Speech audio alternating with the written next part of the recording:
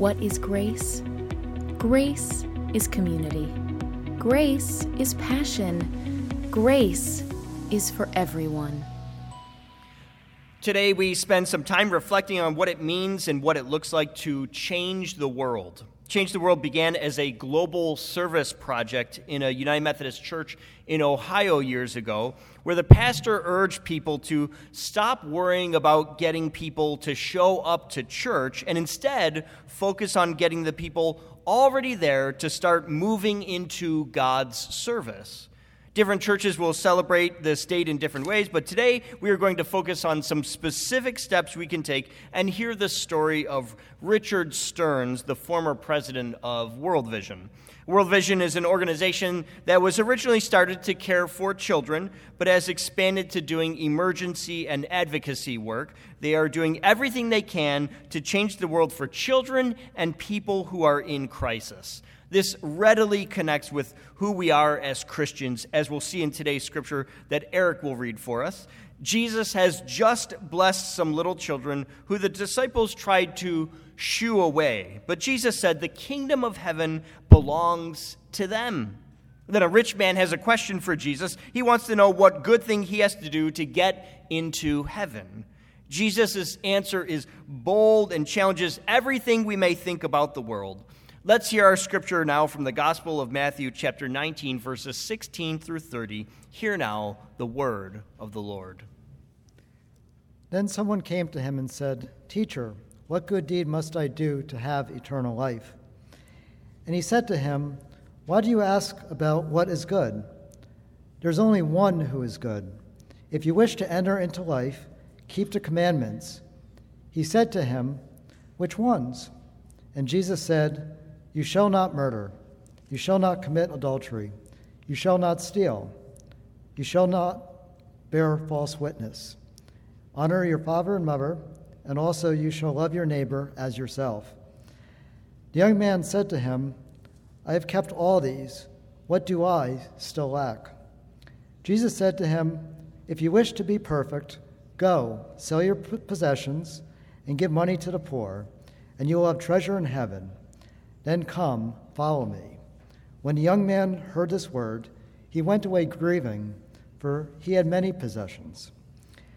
Then Jesus said to his disciples, "Truly I tell you, it will be hard for a rich person to enter the kingdom of heaven. Again I tell you, it is easier for a camel to go through the eye of a needle than for someone who is rich to enter the kingdom of God." When the disciples heard this, they were greatly astounded and said, "Then who can be saved?" But Jesus looked at them and said, "For mortals it is impossible, but for God all things are possible." Then Peter said in reply, We have left everything and followed you. What then will we have?"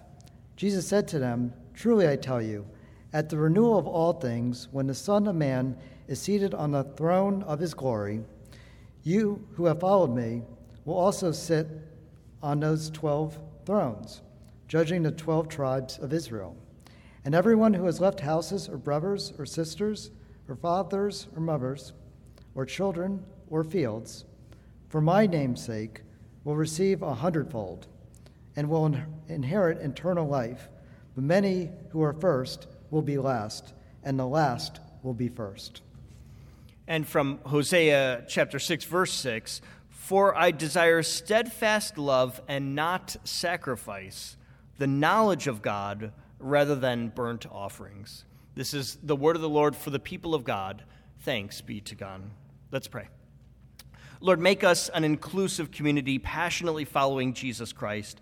Shape our hearts as we consider what it is that you expect of us. What does it really mean to be your disciple? Open our hearts as we consider this truth for our lives today. Now may the words of my mouth and the meditations of our hearts be acceptable in thy sight, O Lord, our rock and our Redeemer. Amen. The story of Richard Stearns is quite the tale. It begins with an important businessman meeting with Richard. At the time, Richard was the president of Lenox, a company that makes fancy tableware. For the most part, everything Richard touched seemed to turn to gold. He found success in every job. By 33 years old, he became president of Parker Brothers, the board game company. He had gotten a promotion about every 12 months for 9 years straight. Then he moved to Lenox and led a small division that tripled in size over 3 years. That got people's notice. And again, he rocketed up the company with promotion after promotion.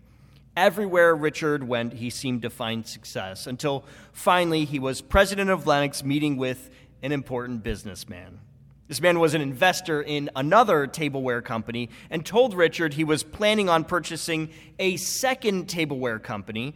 By combining the two together, it would become the single largest company of its kind in the world, and he wanted Richard to lead that company. He offered him 10% ownership in the company, worth easily $20 to $50 million. This was it. This was the moment that would make him not only successful, but rich beyond his imagination. Richard would be set for life, and all he had to do was say yes. But there was a complication. Unknown to the Lenox company, Richard had just taken an interview with a small nonprofit organization called World Vision. He was offered the job as president of that company, too, and he was considering taking it. As Richard was told about this multi-million-dollar opportunity, he shared with this investor that he appreciated the offer, but that he was considering working with a charity organization that would help him put his faith into action. He didn't name the organization, but he told him if it didn't work out, he would be very interested in this lucrative offer. The man was amazed that Richard would consider leaving Lenox for a nonprofit organization, but nodded his head in understanding. He then told Richard this story. He said years before, he and his wife were unable to have children, so they finally adopted a little girl from India. They raised her as their own until suddenly she died at just 10 years old. The grief tore them apart as he lost interest in his business and separated from his wife. Then one day, he found a letter in the mail from an organization called World Vision, which invited him to sponsor a child for just a few dollars a month. He wrote them a letter explaining the loss of his daughter and asked if it would be possible to sponsor a 10-year-old girl from the same part of India where his daughter had been born. 2 weeks later, he received a photo of his sponsored child, and for the next few years, he wrote to her and sent her presents regularly. He told Rich, somehow, by sponsoring that little girl, I was finally able to let go of my grief. Though it seemed wild to him from his personal experience, he could see how Richard would choose to help an organization like that. But don't miss it, though. Richard never said the name of that organization. This investor literally named the company Richard was thinking of working for, saying what an important impact it had in his own life. You'd think this would be enough to push Richard over the edge and jump at the chance to work for World Vision. What an incredible impact they were making. And here was the chance right in front of him to be a part of it. But that's not what happened.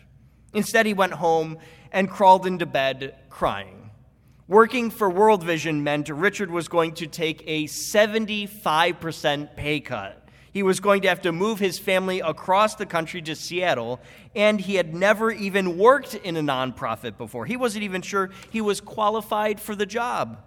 He left that evening for Seattle, met over the weekend with the board of World Vision, and when he returned home, he called them and left a message saying, I'm sorry, I'm not the right person for the job. You'll have to look elsewhere. When he got back to work at Lenox that Monday, he had a series of tough meetings. He talked with a World Vision board member later in the day, confirming the reasons why he couldn't be president of their nonprofit. And he was told they'd have to start the hiring process all over again because no one else was even being considered. No one came close to the qualifications of Richard. That evening when he got home, his wife told him they had to go to a missions conference for their church. He definitely did not want to go, but his wife told him, I'm going, your children are going, and it would be good if you came too to set a good example for them. It was just enough to push him over the edge to go to that conference.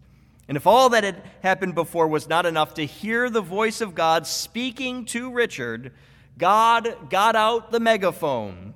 At the conference, the speaker told people about the great needs of the world. It was a good setup to ask for money, but at the end, the speaker didn't ask for money. Instead, he said he felt that God was speaking to someone in that sanctuary that night, that God was, in fact, calling that person, not just to write a check, but to go and to serve. He said that all around the world, children were hungry and suffering. They needed help. As he closed, he offered a prayer that God would touch that person's heart. And Richard, he could not believe it. It was as though he was speaking directly to Richard, as though God himself was saying this. And Richard realized that he was running away, that he had kept running from God, and God was simply waiting for him to turn around. God was asking, Rich, are you open to my will for your life?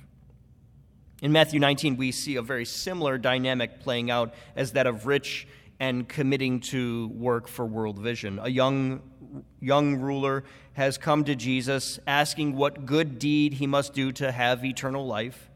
Jesus points him to God and says eternal life is for those who keep the commandments.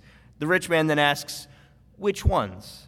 And that actually makes sense. In Judaism at the time, there were 613 identified commandments in the Old Testament, yet no one agrees on the set list of what those commandments actually are. It's almost a symbolic number, since no two lists were the same.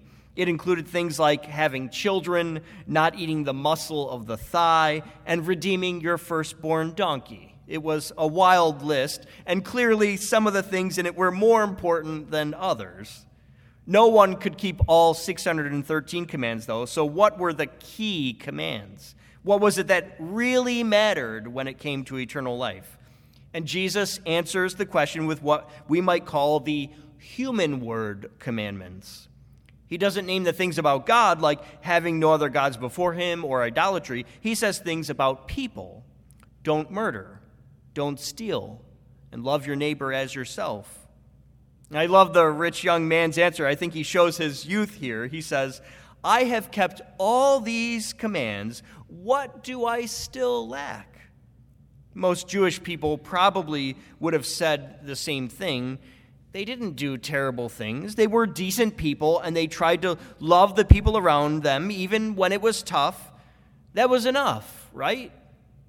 Is there some other requirement beyond living your life, doing your work, and not hurting other people?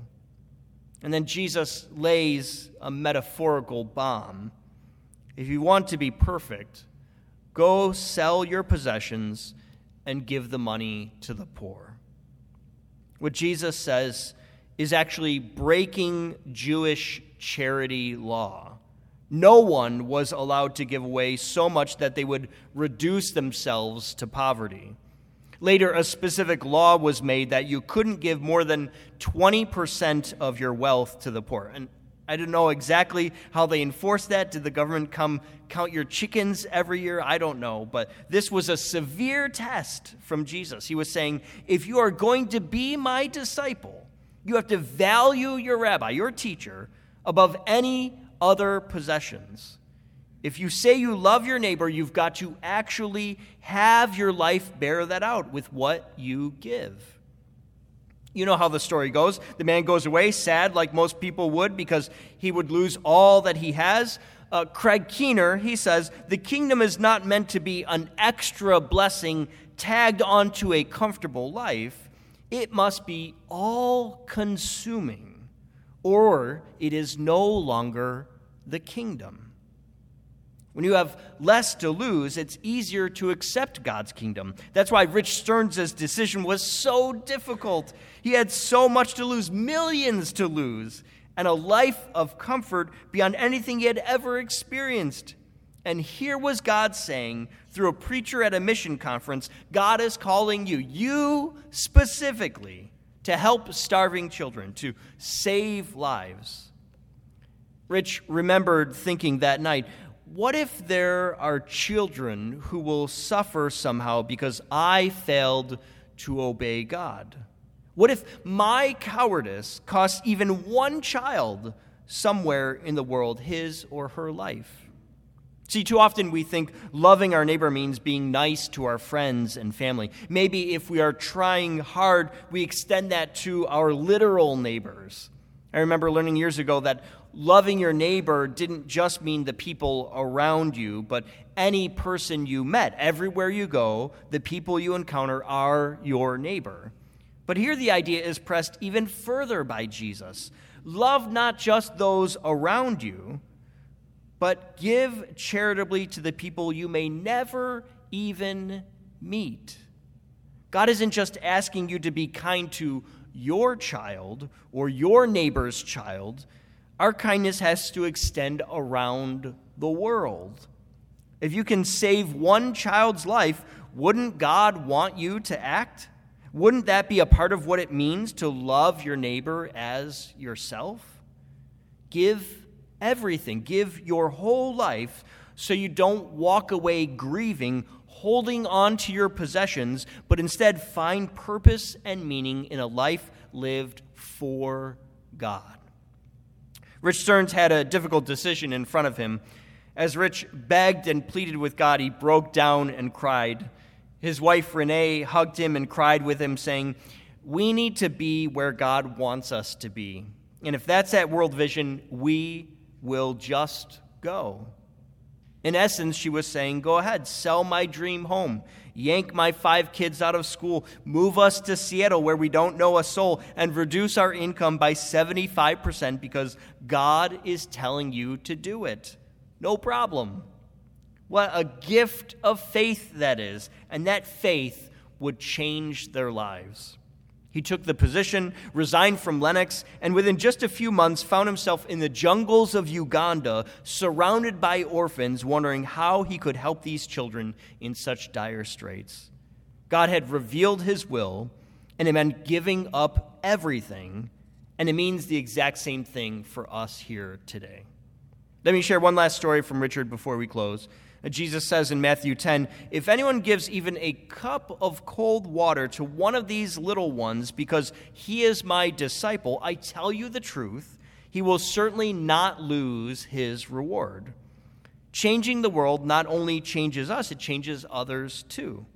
We move toward meaning and purpose. Perhaps the most moving of all is Rich's story about someone else's child when he was in India.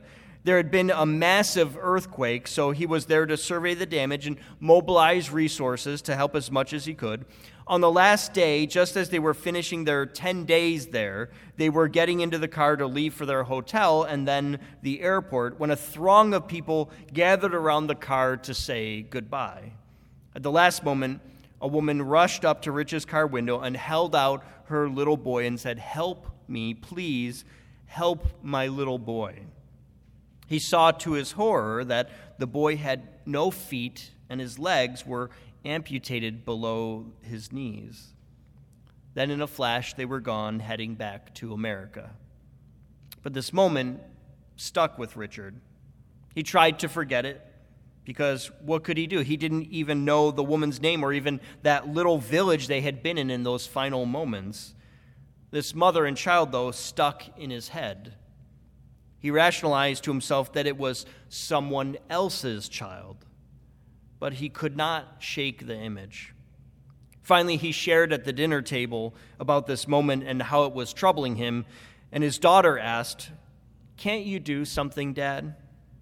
So that night he sent an email to the India office asking if they could find this one boy in among 1 billion people. 2 weeks later, he received an email with a picture of the boy and the story of what had happened. In the earthquake, his house had collapsed on him, crushing both his legs. With no immediate medical care, by the time help finally arrived, amputation was the only option. To save his life, they had to cut both of his legs off. In desperation, the mother had rushed to his car, hoping against hope that this man from America could help. He reached out to his team in India and asked if they could do anything to help. They said he would need an additional surgery and then prosthetic limbs. It would cost $300. Rich's heart was once again broken by God. He wouldn't let World Vision pay for it. Instead, he paid for it out of his own pocket. Such a paltry amount of money could change a child's life. Too often we tell ourselves there is nothing we can do. Yet we as a church exist to equip one another and encourage each other to go and change the world, to share hope and the good news of Jesus Christ with this world. So as we end, I'd like to share with you a quote from Richard Stearns. It's his own interpretation of a passage from the Bible. It goes like this: "For I was hungry while you had all you needed. I was thirsty, but you drank bottled water. I was a stranger, and you wanted me deported. I needed clothes, but you needed more clothes. I was sick, and you pointed out the behaviors that led to my sickness. I was in prison, and you said I was getting what I deserved." This is not who God invites us to be. God calls us to move from the world's version of success to a significance that only comes from finding ourselves squarely living out the will of God in our lives. Challenge yourself. Take that bold step. Do it today. As Mother Teresa says, "I am a little pencil in the hand of a writing God who is sending a love letter to the world." Let us be that letter as we find our meaning and purpose in working together to change the world. Amen? Amen. For everything happening at Grace, check out our website at gumc.org.